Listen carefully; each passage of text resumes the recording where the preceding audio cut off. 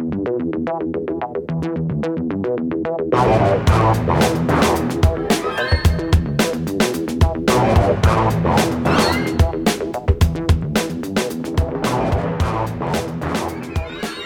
and thank you for downloading this episode of Discussing We're recording this at night. We never record it at night. I'm not the best at night. I didn't know where we were there for a second, Rick. I really... Yeah, this is going to be like one of our Rush Hour 3 outtakes at the end. And actually, this is... Hello, and welcome to Discussing Documentaries with me, Matt Wills, and Rick Wharton. How are you, Rick? Yeah, I'm not too bad. I'm under the age of 55, so I'm fine. I'm fine talking after 7. It gets harder when you're my age, man. So on today's docket, we are talking about Bobby Fischer, Genius, and Madman, or also known as, and this is why you might have had problems finding it, Bobby Fischer Against the World. It's got 2 different names. Thank fuck. When you said Bobby Fischer, Genius, and Madman, I thought, oh shit, have we both watched separate different documentaries about this crackpot? I'd be devastated. Well, actually, we might have. There are a few documentaries No, out there. I watched Bobby Fischer Against the World. Cool, yeah, okay, I watched that. But it's got 2 names. That's why you would have been fractionally confused. Yeah. The one that you watched, did he play a lot of chess and struggle to seem human? Yeah. Yeah, we watched the same one then, brilliant. But I think that's just Bobby Fischer. Well, he played chess when he fancied it, basically. Did he do that in yours as well? We'll get into it. Right, you take us in. Okay. Right, let me finish the blurb then. So it was made in the year 2011. My provider for this one was YouTube. How did you watch it? Did you buy it or steal it? Although YouTube's... Pirate bit, yeah. You did, you stole it, okay. The director is Liz Garbus. The money, not bad on the money, 90 grand. That's not great, but it's not bad. 1 win, 4 nominations were the accolades, and I'll give you the blurb. This documentary explores the tragic and bizarre life of the chess master, Bobby Fischer. The drama of his career was undeniable, from a troubled childhood to rock star status as world champion and Cold War icon, to his life as a fugitive on the run. This was interesting and not in equal measure. Hearing that blurb, they're really focused on the wrong half, in my opinion. But in other documentaries, I always say, it's like 2 halves, and I'm really happy in the first half, and then the punch in the face for the second half. In this one, it was almost like 90% of the documentary was around this thing, and then the interesting stuff was the last 10%. Yeah, the interesting stuff was quite sad as well, but we'll start it off because they really blow this one out. It's a HBO documentary, so I had very high hopes. Yeah, of this. I've rarely been led down the wrong path of a HBO documentary, and it starts off. It's got that kind of gravitas voice of he was what Muhammad Ali was to boxing, kind of. The voice. I was waiting for him to do the Bret Hart thing. The best there's ever been, the best there was, the best there ever will be. That's what I was waiting for, because that's how they build him up, right? I think some people in his life waited 70 years to see an ounce of charisma in that man, and they are still waiting. Because it's the way they just overblow it. Like I said, that quote, the what Ali is to boxing. Like if it was any other fucking board game. Like, he's the Michael Jordan of backgammon. he's the Lionel Messi of Hungry Hippos. I think you're doing him a bit of an injustice, because he changed the popularity. He was the Dostoevsky of Connect 4. But he changed the popularity of chess globally. I mean, that takes some doing. The news footage of when they went... And tonight we're going to talk about the Vietnam War. We're going to talk about Nixon abdicating. But let's start with Bobby Fischer. He was headline news. He was the Wayne Gretzky of pontoon. Now, that's a documentary I'd watch, Wayne Gretzky. See, I love a sports documentary. Absolutely love a sports documentary.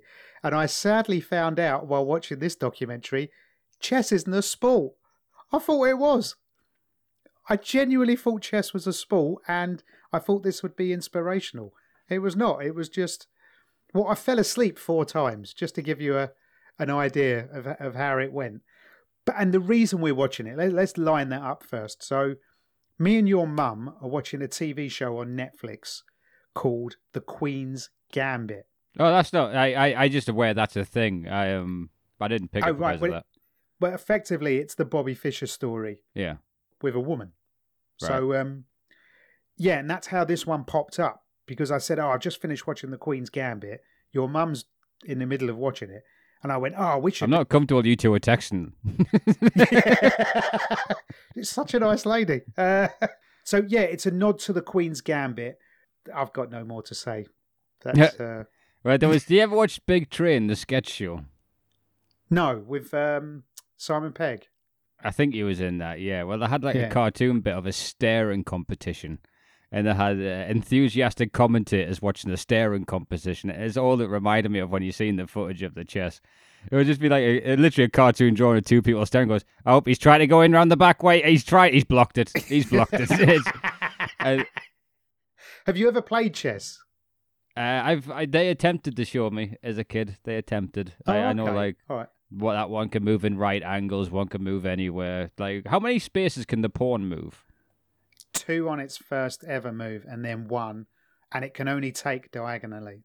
Right, because I thought it was being a smart ass where, what was it? It's June when he gets to the World Championship. The guy puts it out 2, and I'm like, he's the World Champion? He should know you're not allowed to do that. That's just move the head. We think he made a rookie mistake that even you could unpick it. Oh, okay. My dad taught me to play chess, and he demolished me.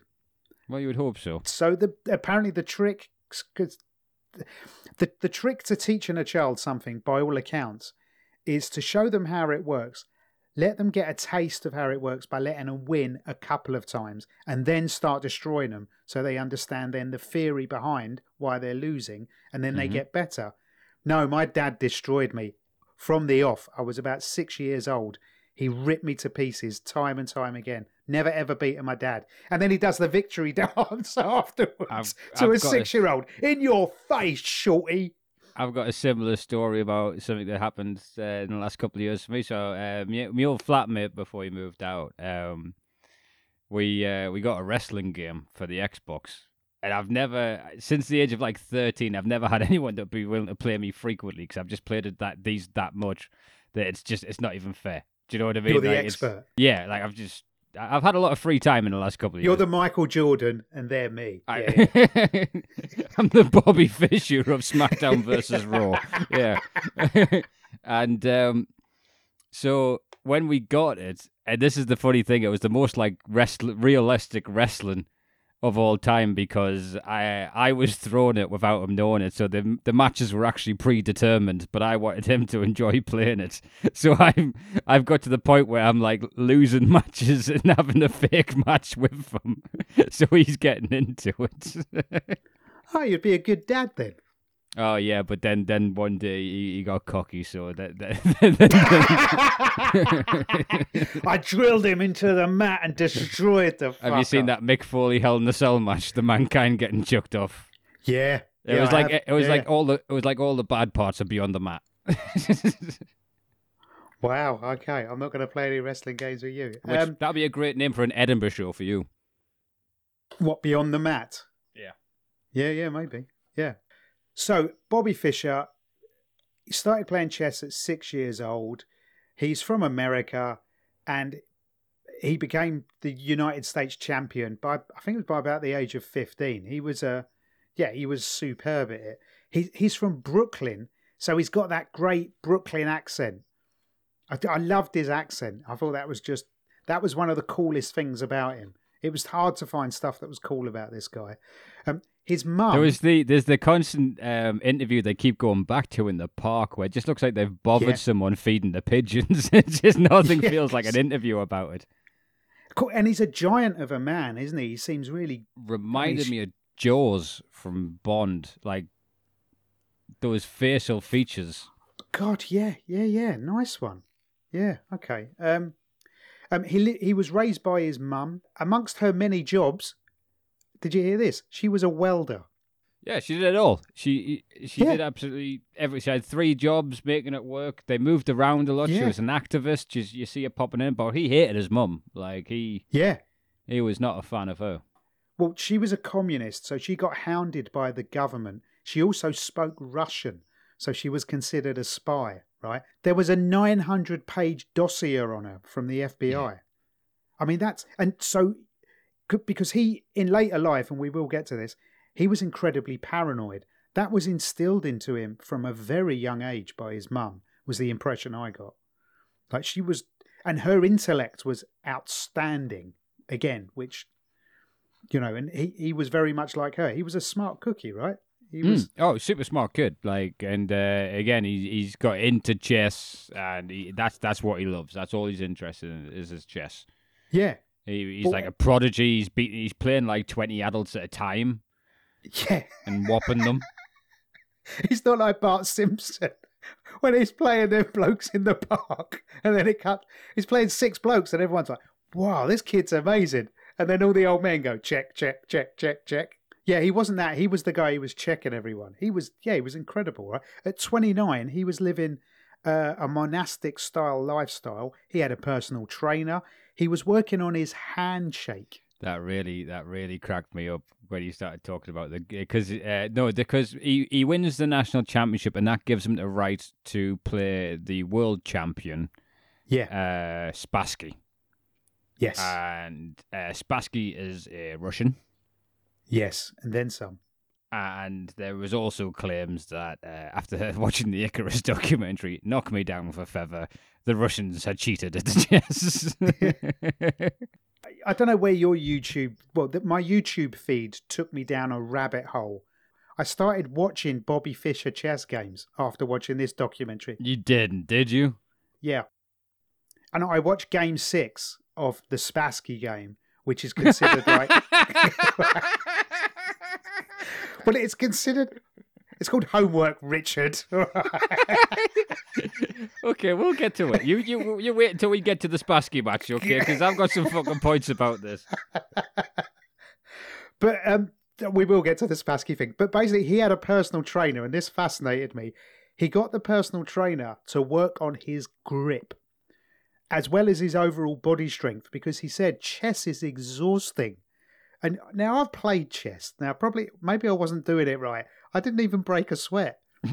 But yeah, I guess I'm not world champ, right? Because the computations they do, there's billions of moves, depending on who moves where, and it melts your brain, basically. Yeah.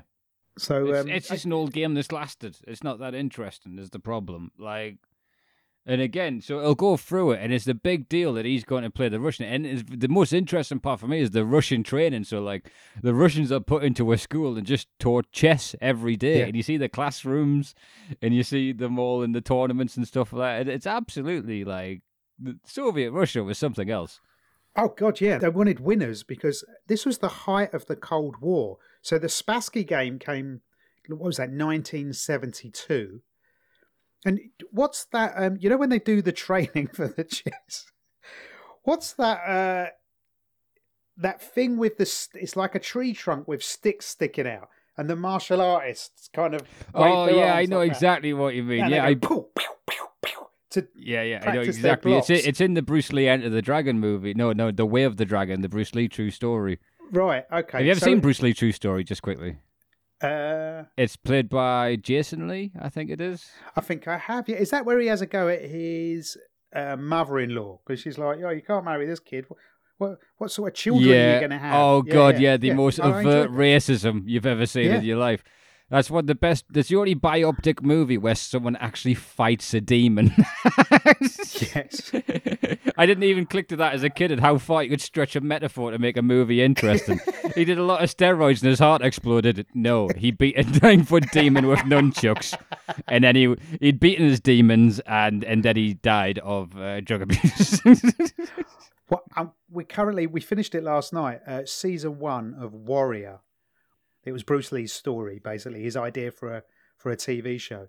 And the reason why that's in my head, there's a lot of that stick sticking out of the tree trunk where he's going, pow, pow, pow. But that's when I thought, did the chess players have like the chess version of that, where they're like moving the pawn back and forward and, you know, they're practicing their picky up and putty down skills to see how they get on. Like, how do you train for It's fascinating. chess? It absolutely cracked me up because He was swimming, he was running. he has the right to play Spassky. They went, so it's booked next August. And it's like he's got 9 months to train for Spassky. And it's a game of chess. Do you know what I mean? And the idea that he's going for a UFC level training camp. I think you're dismissing how hard chess is. Yeah, I absolutely. That's exactly what I'm doing. Yeah. Oh, okay. It's really hard. Yeah, I imagine it's a tricky game. No, because you're equating it to drafts or Hungry Hippos. Yeah.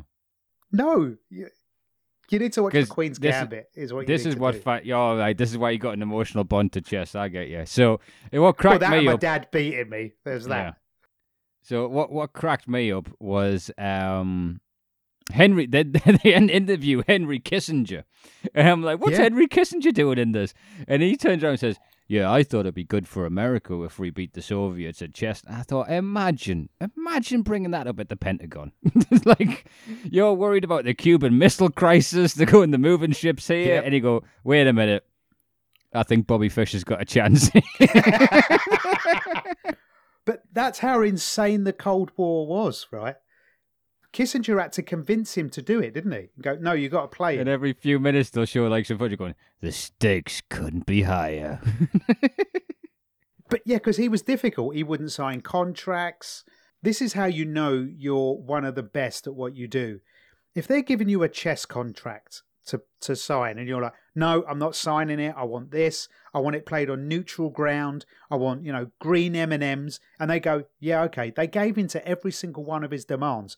Me and you don't get that sort of shit, Rick, right? We can't go, no, actually, we'd like the microphone set up before we get there, please. No, because we're not good enough. That's the bottom line. That's how good this guy was. He got the green M&Ms that me and you don't get. Well, just when they were talking about the Russian mentality was it would be good for Mother Russia to beat the decadent West at chess. Yes. And my honest thought to that was, well, I guess every generation has its flat earthers. You don't remember the Cold War. It was rough. Really, really rough. So, the world number one, Spassky, they get it all signed eventually. And then Bobby Fischer, basically, he starts titting about, doesn't he? He starts throwing his toys out the pram. And his mate, who apparently he grew up playing chess with, he's a proper New York Goodfella type guy. Hey, he's a wise guy. And he says the only person who knows what Bobby Fischer is going to do is Bobby Fischer. Because he doesn't turn up in Iceland. Yeah, he refuses and the whole to go. world. Yeah, he's like, They're all fuck waiting. it, I'm the not whole going. world is waiting Yeah. to watch this chess match. And it was... So he went to the airport and then he saw a news reporter. So he ran out of the airport and jumped back into a car. And then the guy who's talking was his lawyer. Yes. And he says... He's a chess player with a lawyer. I know. And so the guy who's his lawyer who's given this talking head telling him what's going on right now is like, my dad, there was the most stressful week of my life because we had to get Bobby to Iceland, but also my dad was dying of cancer. And I says to him, you can stay at my house for as long as you need. So he wanted to get him from Pasadena, California to New York, which was closer to getting the flight to Iceland. So he thought, you'll move him to here. And unfortunately, he saw that pawn to rook move across the country. And was just like, so you can't think you got to think 47 steps ahead with Bobby Fischer. So they get him to his house. Now remember, this guy's dad is on his deathbed. Yeah. And he says, look, and he turns around to Bobby. There's a day, like the chess match is like starting in a day's time. He says, look, my dad's dying here. And he went, oh, that's okay. I don't mind. That was brutal, wasn't it? Because he's so disconnected. He's been playing chess since he was 6. He is disconnected from humanity because he's put so much into understanding chess. But let's cut to the chase, right? Because effectively, if this was a boxing film, it would be Rocky. Because the lead up to because you don't know another boxing name to reference. Well, it's Cinderella Man. Well, it wouldn't be Raging Bull because he never had a wife to hit. No, he had never had anyone to hit. No one stuck around. But if it was a boxing film, you'd lead up to this game with Spassky, and it's not just one game of chess. I got the impression it was. It's the best of 24 games, and it could take 6 weeks. Did you feel like that was a punch in the stomach when you got told that bit of information? If they told me that in English.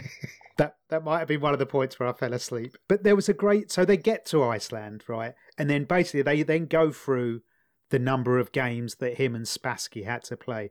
And there was childish behaviour on both sides. Bobby Fischer, for one of the matches, he don't even turn up. Oh, man, the Russian, by far, was by far the nicest out of the... Bobby Fischer, he didn't turn up for the opening match. He went to Iceland, didn't turn up for the match. Yeah. They started the clock. Game 1, I think he did turn up for, but he turned up an hour late, just walked onto the auditorium and said, sorry, I was caught in traffic. Yeah, you're not that smart then, are you? He immediately goes and complains to the judges that the cameras are too loud. Yeah. He might be a Cylon, right, in disguise. He could be a Cylon sleeper agent when he's hearing those things. There was a great... What gave this documentary gravitas, not the fact that it was about one of the greatest chess players that ever lived, was that they kept going to, during the 1972 match, they kept going to this really clipped English guy. It's just the greatest British accent you've ever heard. And he said, describing the chess match, the most intellectual battle of the mind known to man. Well, he's clearly never tried to get served in the UK after they've taken your pint and it's 11 o'clock. Like, no, give me back that pint. No, sorry, 11 o'clock. That's an intellectual struggle, not fucking chess. Jesus, Matt. I think lately I fancy a beer. Yeah, have a little window into your old drinking problem. Your Bobby Fischer mentality trying to get you to sit down at the table and do this fucking episode. Just like, no. Nope, the peas are too loud. I'm not doing it if you didn't have a fucking pop shield. Where's the best thing for me in this documentary? I did enjoy the documentary. I'm being a bit harsh. You're sucking me into having a go at Bobby Fischer, and we shouldn't do that until later on. But You're right. So it gets to the game, and the first one, Bobby makes a big rookie error and loses game 1. He then refuses to turn up for game 2. Yep. By game 3, the arbiter of the game, so not the ref, because they don't have a ref, but they have an arbiter, he had to grab them both round the scruff of the neck and scream at them to pull themselves together. This is 2 grown men being grabbed round the... Have you ever seen Rain Man? Yeah. I imagine that would be like the scene when he grabs him in the casino. Bobby just starts screaming. Wapner. But yeah, so he grabs him around the neck. So they got on and then they start playing. And then it's like a boxing movie, right? And they're going, oh yeah, it's the first to 12. But then they jump straight to game 6. So game 6, now Fischer was known for his consistency, right, in his entire life. So he always had the same breakfast. He always again when you have Russians move. Doing talking heads, and this shows just how charismatic the guy was in Icarus, because the guy's going, if he had a boiled egg for breakfast, he would have a boiled egg for breakfast every day, and he was like this with he was like this with chess. And you're like, all right, Grigory, you're right, from Icarus. He's probably the most. I was looking for him in the background just to be giving little injections into Spassky's neck as they're going. Piss in here. Go on, piss in here. But game 6, so he's known for his consistency in everything he does. And then he started doing moves that, no one would really ever do in that sort of game. And it psychologically, it broke Spassky. Well, because he hadn't trained for that. Well, what nonsense. I think that's what he was trying. I got this. I think that's what he was trying in game 1. Because in game 1 when he gets caught and they make a big deal out of his bishop gets caught or something like that, and you go, why would he ever think that move would be da-da-da? And I think he was attempting that then. So what he's doing is he's like putting bait out to try and out-psych him, okay. basically. So lose a few and get the guy on side. But game 6 was considered such a beautiful game that Bobby Fischer won. Afterwards, Spassky stood up and applauded him because Fischer played so well. Now, Spassky's the best in the world. And he got up and went, well, I doff my cap, sir. Well done. Especially with what a dick Bobby Fischer had been in the build-up to this. Like, yeah. Because he'd done everything. He delayed, he refused. They're currently in a wind tunnel with a closed-circuit camera instead of in the auditorium because he refuses to play it there. Like, he did everything to be difficult and to delay this. And then for Spassky just to have like dignity and to applaud him. And then the Russian government get involved and start saying they need to check his chairs because they're using some kind of electronics to tire out Spassky. And they're investigating the chairs and the lights on them. And then they found 2 dead flies and there's newspaper reports going, who killed the flies? Why were the flies dead? Drop the dead donkey. It was a slow news And we've day. seen that in, what was it, Honest Liar, when they're saying the Russians are working on mind control techniques, so we have to start working on mind control techniques. And they go, what have we got on R&D? Oh my God, they're using the dead flies. We didn't think of this. Barry, I told you we should have looked at the flies. Part of the way through the documentary, one of my favourite writers and podcasters turns up, Malcolm Gladwell. Do you know Malcolm Gladwell? Have you heard of him? The name rings a bell. Oh, okay. He's superb, right? He wrote a book called Outliers. He was one of the people who coined the term the 10,000 hour rule, and that's how you become an expert at something. Right. His books, David and Goliath, is superb. His podcast, brilliant. Absolutely brilliant. Now, he turns up, and I'm like, oh, okay. Things are going to start getting good because Malcolm Gladwell's here. Nope, he's never seen again. He makes one statement. Yeah, I was going to say, I don't recognise him. One statement, and that was it. Destroyed me. Game 21 of the World Championship. this is one of my points, okay? Like, these are the greatest, most important chess games of all time, and even then they have to skim over 99.5% of them because it's just tough watching. It is. It is tough watching. Yeah. But game 21 was known as the all-nighter because they had to stop and then it goes overnight. And so what happens is you reach 40 moves and then they stopped and then you get to study the board and go home overnight. And basically what I think Spassky must have done is went over the board 1,000 times and so that all moves that he could make would now mean Fischer would win. Yeah. And bear in mind, Fischer was 2.5 points down and everyone said no one makes that kind of comeback. By this stage, it was 11.5 to Bobby Fischer and 8 to Spassky. He'd Ronnie O'Sullivan'd him. Yeah. Oh, yeah. He, once he did that, the hoodwink move and beat him, apparently he just lost all confidence. Yeah. And he psychologically beat him. And, fair play. He goes on to win the game and Spassky stood up and said, I've seen, the greatest chess player I've ever played chess against. It's you. And then he goes from being the world's greatest chess player to effectively, he's like a rock and roll style icon in the world of chess. Well, because the whole world watched it, apparently. Yeah. There was a really funny thing, because it shows you the news, and they go through 2 major news stories, and then Bobby Fischer was like, we'll talk about Bobby Fischer first. Yeah. Number one is like, there's been some troubles in Ireland. The GM Motors has closed down. It goes, yeah, that was all the trouble. The factory closed. That's all that happened. Next, Bobby Fischer, and then they had the Watergate. Goes, more in the Watergate. But first, Bobby Fischer moved his pawn. But it's because they had to beat the Russians. It was really key for America's... it's a big dick swinging contest, wasn't it? The Cold War. And, they just wanted to win that little part of it. It's simple as that. So Bobby wins, and I'm sure if you watch the same doc as me, which I'm not entirely sure you did, he was interviewed by an NBC correspondent called Dick Shaft. I can't believe I missed that. Yeah, because that comes back up later. So he's interviewed by an NBC correspondent called Dick Shaft, and he's talking to Bobby, and they became friends. And Bobby says, my goal now is to play more chess. I don't think I've played enough chess.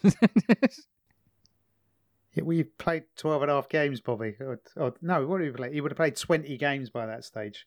And then someone said that, I just had this premonition that something awful was going to happen to him. And I thought, I got to be honest, for this documentary to get more than a 2.5 out of me, something really fucking awful has to happen to Bobby Fischer. I mean, Bobby Fischer has to go and get a job at SeaWorld before... Well, something terrible does happen. So, peppered throughout the documentary is a photographer who followed him all around Iceland, and they became friends. His name is Harry Benson. Now, to give you an idea of how big Harry Benson was, he's got his own documentary made about him. Oh, really? Yeah, called Shoot First. So he was the guy who photographed... He's a Scottish guy. He's the guy who photographed the Beatles when they first went to America. And basically, he's photographed everybody. He's like one of the world's most famous photographers. Right. Never heard of him, have you? Yeah. No, me neither. But he's got his own documentary, Shoot First. I thought when he popped up, I was like, I know that guy. How do I know that guy? Oh, yeah, Harry Benson. And he was peppered throughout the documentary going, yeah, listen, you had to choose what you said to Bobby. You couldn't just be in a conversation and just let it run away with you. You had to really be careful with your words. Because he goes, he could flip out. Yeah. He's got what we'd call now, I guess, mental health issues. So there was a thing saying that, because they were explaining how, like, he's been doing this since the age of 6. He's been very self-sufficient because his mum would kind of just leave him and his sister to it. So he didn't really have a childhood. And then it shows you a picture of him in one of those, like, it looked like, outside a supermarket, those little rides you see kids get on for 50p, like the Budgie the helicopter. Not just kids. Some of us, if we still fit, Rick, still enjoy a go in the aeroplane from time to time.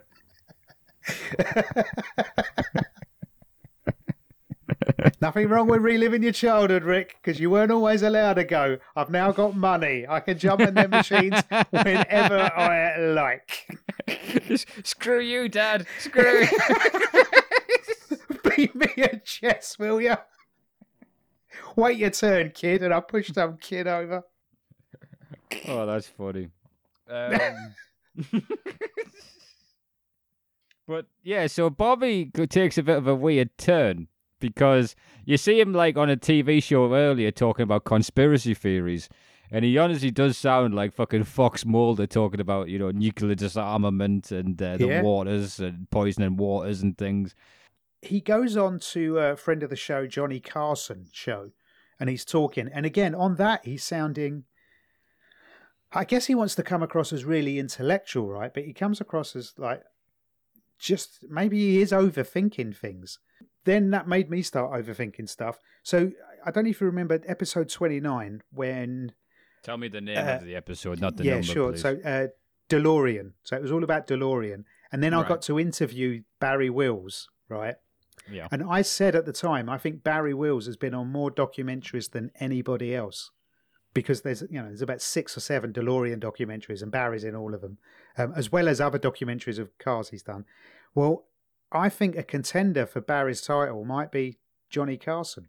Well, it's not Carson giving interviews, obviously, because he's passed away. But since he was the lead in Chat Show, everyone passed through the Carson episode, So I think he might be taking the crown off Barry for person who's been on more documentaries than anyone else. And then it says... he joined a cult, and I'm like, I'm listening. Oh, could this be part of Cult Classic Month? No, because he's only in the cult for about 4 weeks, isn't he? Because basically he gets really heavily into it. It's called the Worldwide Church of God, which is very much fundamentalist Christian, and they had a prophecy of the end of the world that then the date passed and the world never ended. So Bobby gets angry and writes them a letter.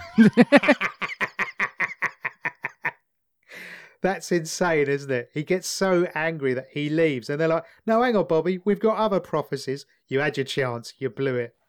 And then, so Dan is saying things like he was scared of the Russians and scared of the secret police. Oh, by the way, in this time, he refuses to defend his title, so they whip it off him and give it to like a 19-year-old kid. Yeah, some Russian child. Yeah, Yeah, yeah. just refused to play, and then the title got taken off him. He's scared of the Israeli police. Does anything to do with Israel is always a little bit of a red flag in a documentary. And then you start find out about the books he gets into, like books called the Protocols of the Learned Elders of Zion, the Mm. Illuminati, the White Man Bible, which I think is men's fitness. Very good. But and here's the weird thing: Bobby Fischer, whose mum was a Jew, who is Jewish himself, he becomes an anti-Semite. Yeah, he's like How's super that? anti-Semitic. I mean, super anti-Semitic. Whenever anyone speaks to him, he steers the conversation towards the problems with the Jewish people. You're like, hang on, Bobby, you're Jewish. What? I'll tell you what, right? You don't even learn what Zion means without being fucking anti-Semitic. He gets so increasingly paranoid, right? He turns into John Malkovich from the film Red. He starts wearing tinfoil hats, tinfoil on the windows. That's just insane. You know, the church was called the Church of God, right? And he, as you said, he left the church because of one of their prophecies didn't come true. That's how I feel about my football team, West Ham United, because they've prophesied for years that we're going to be great. We're not. I want to leave. I'm done. Fuck them. No. They've said we will forever blow bubbles, and they have upheld their end of the Burgundy bargain. Yeah, that's how much this documentary didn't grab me. I had to come up with a football reference to weave that in. I'm still banking on our prophecy. But so One then, day, my pretty. He's a full-on conspiracy nut, isn't he? That's what he becomes. And Fisher disappears. He disappears, and in 1990 he shows up in Pasadena because a lady writes to him saying that he is the Mozart of chess. Yeah. And she's called Zita. And Zita Ray Kansanyi. And she would love for him to play chess again. And and Bobby immediately writes back and asks, "Could you send me some photos of what you look like?" Yeah, men are so basic. And then she's on the news because she gets him to go into a chess tournament. And so she's on the news. And on the news, underneath, it says Zita, what's the last name? Ray Kansanyi. Her. So it's and underneath that, it just says in brackets, Bobby's girl with an exclamation mark. We're not dismissing her in any way. He's again, it comes to it with her, but he's signed to have a rematch with Spassky. And then which is basically, that's the film. What's the film with Stallone and De Niro, where they get two old fighters to come? Grudge Match. Grudge Match, yeah, because that's Raging Bull versus Rocky, yeah. Yes, right, and it's basically that, and they're like, yeah, we're gonna do that. Let's make this happen again. But by now he's a full-on conspiracy nut. He's nuts, and when you see him, because he's going to do it in Yugoslavia for some reason, the rematch, and Yugoslavia had the conflict on the time, so there's a fucking UN embargo. So he gets the letter on TV. I mean, this is quiet Bobby. This is one word answer until the age of 32, Bobby Fischer. And he's just said, and now he's like bald, he's overweight, he's really aged badly. And he's there and he says, "This is the letter I got from the UN." And he just spits on the letter.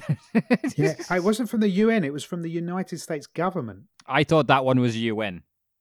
Oh, I thought it was anyway, he spits on it and says, like, screw you. You can't, I just want to play chess. You can't tell me where I can and can't play chess. And then they turn around. Turns out they can. And then they say that there's a question saying, because up behind them it says a rematch of the world champions. And then a big banner. And one of the reporters says, "So if you win this, does that then qualify you for a match at the world champion?" He says, "Look at the fucking banner behind me. I expressed my quiz."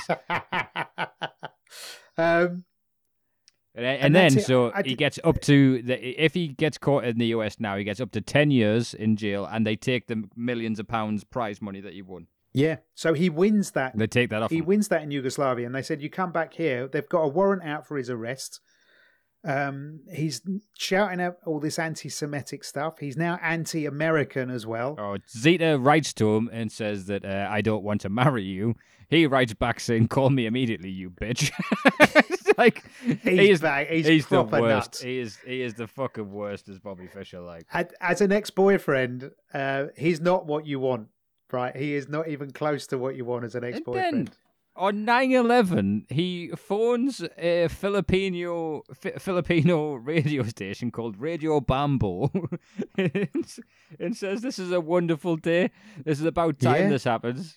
And he's so anti-American. He's cheering for the success of 9/11. It's and then it's George quite Bush. horrible, isn't it? Depending on the side of the argument, you're on. It's hard to be on Bobby's side. It's been hard to be on Bobby's side this whole time. I mean, the Soviet Russia looks better and more pleasant than being in Bobby's company. And now at the point, now that he's talked shit about 9/11, George Bush went, "No, we're getting them." So he gets detained in Japan on visa issues immediately. And there's a whole extradition argument of where he has to go. America wants him to come back to America. Japan are going to extradite him. Yeah. Japan are going to extradite him. He calls his bodyguard from the chess match 20 years. He's like, hadn't heard from him in 20 years, but he called me to come and help him. Actually, it was more. It was about 30 years. Actually, it would have been more because that chess match was 72. So, yeah, he phones his Icelandic bodyguard. So, what's that, 72 to 2001? Yeah, that's 30 years ago. And the funny How thing, does he find that geezer's number? Oh, come on. You got to believe Bobby Fischer remembers a phone number. He's only been given 3 in his life, and he's just called the second one a bitch. But yeah, he phones up. And the weird thing is, the Icelandic bodyguard says, "Where are you, Bobby?" And he went, "I've been nicked. I'm in Japan." "Hang on, son. I'm coming out to get you."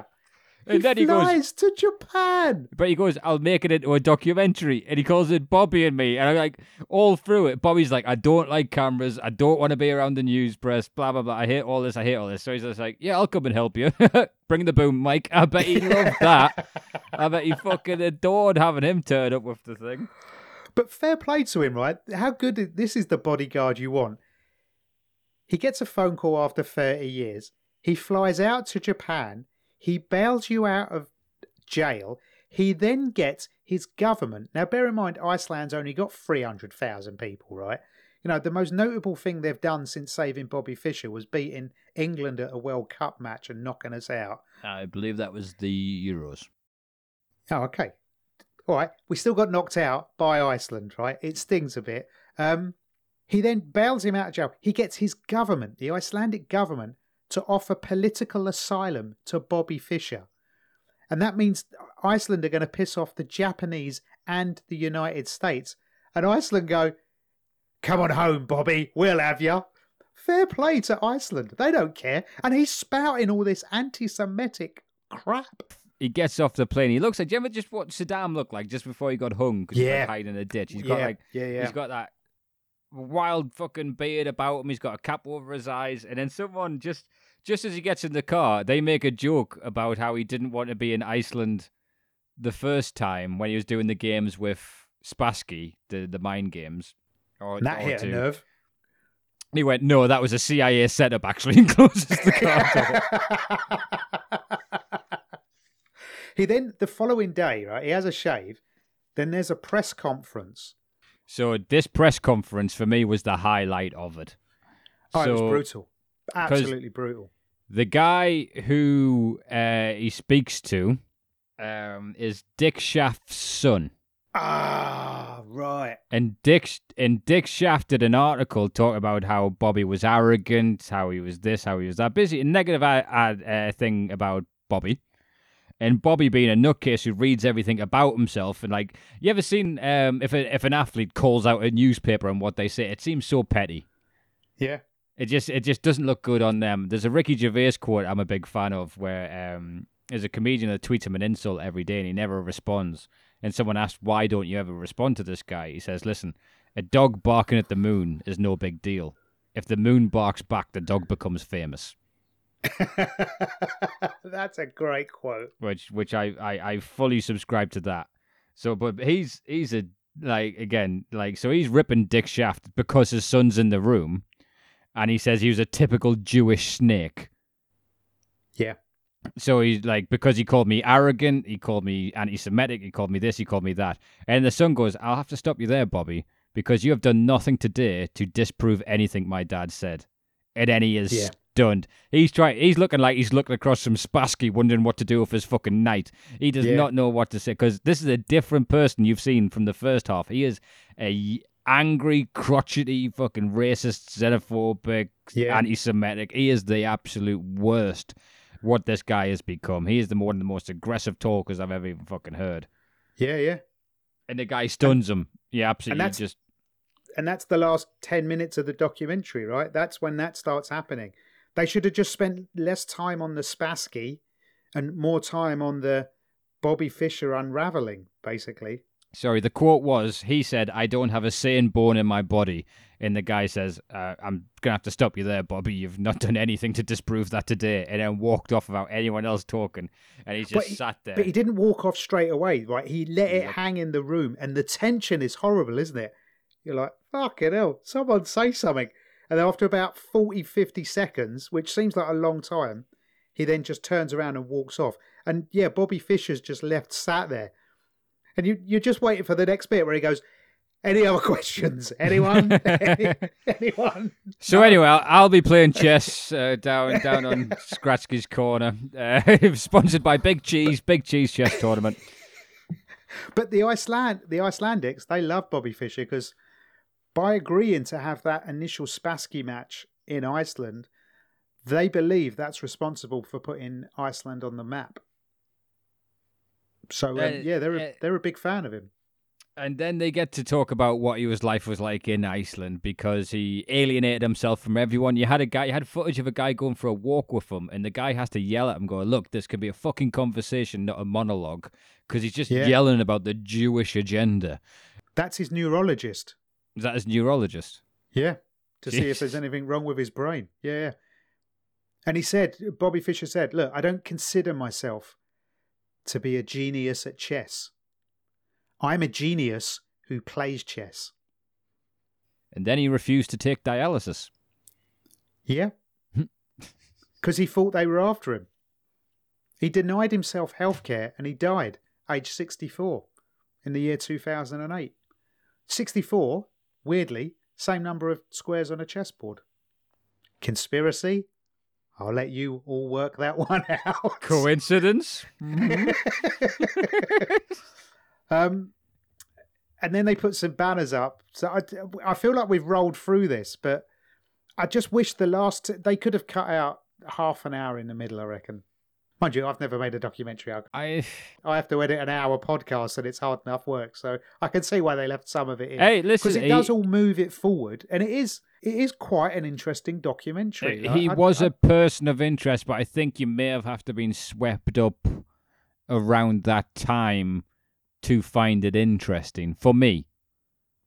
Because I was told a very streamlined version of it, which I think I'd watched back in the day, and why I probably agreed to watch it, where basically like an overblown version of him like making the dumbest mistake ever, and the guy shits his pants thinking it's a trick, and he wins the chess match. I do not remember it being first to 24 points or whatever.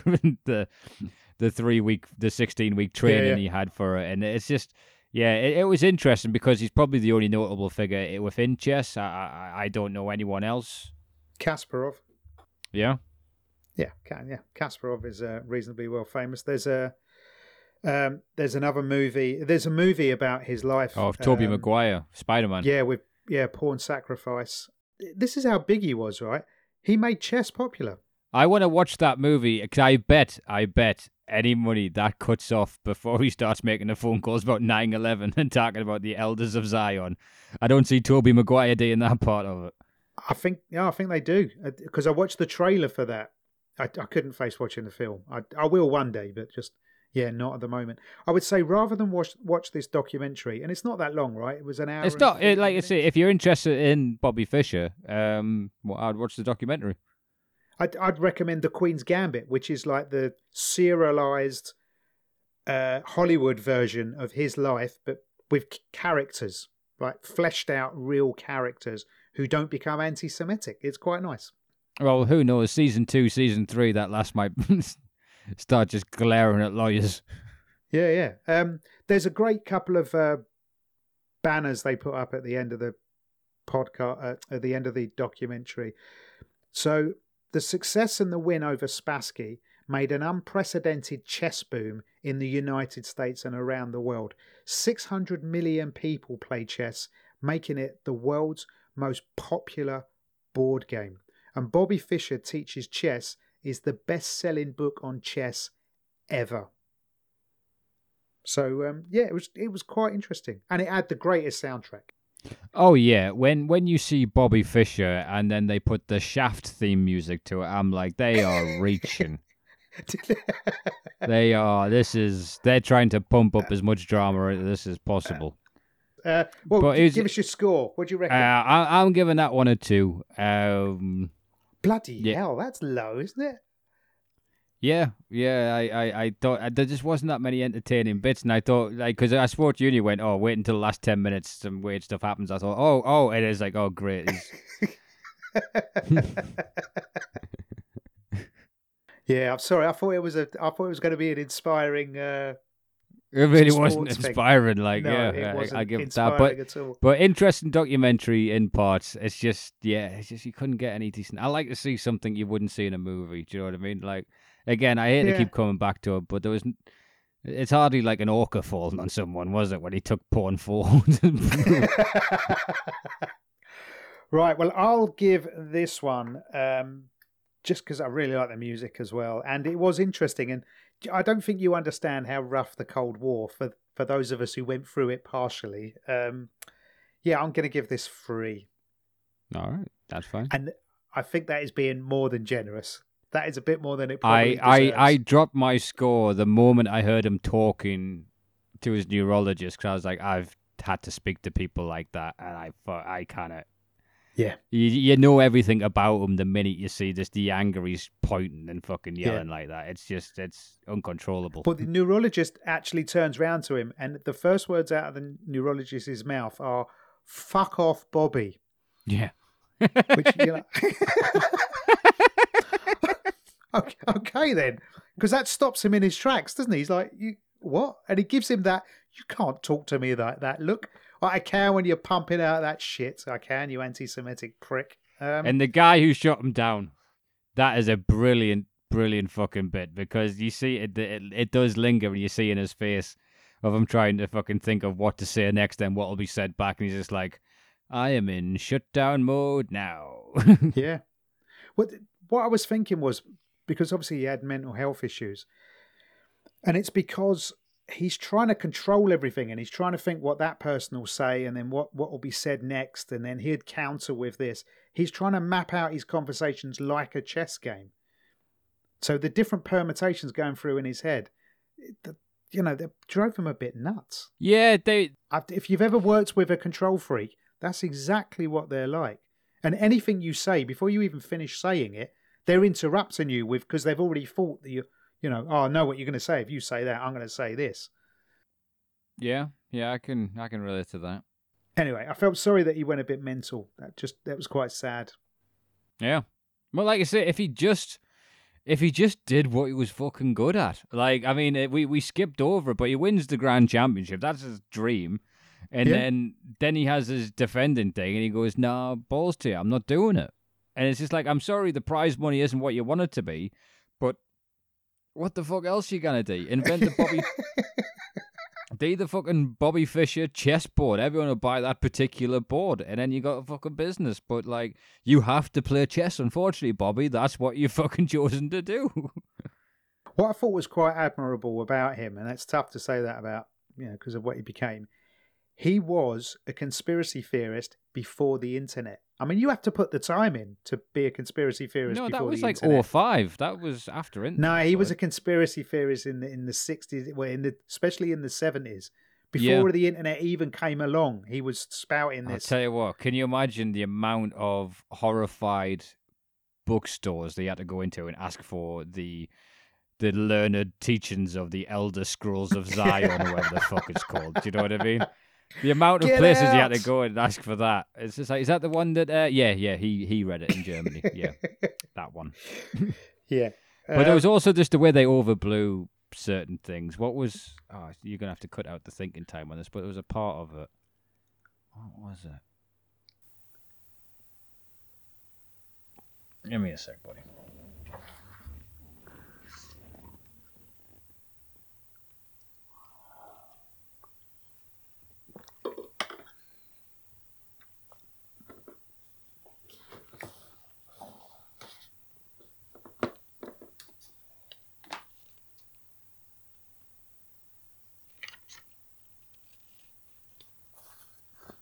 Wow.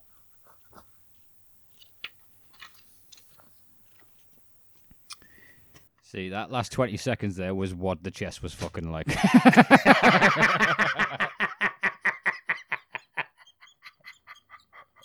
What a sport. The Cold War hung in the fucking balance. Get the fuck out of here. This hyperbole was ridiculous. Very good. Right, let's wrap it up on that. My name's been Matt Wills. Thank you for downloading and listening to this episode. I'll see you on the next episode. Thanks very much. Goodbye. Say goodbye, Rick. All right, thanks very much for listening, guys. Ta-da.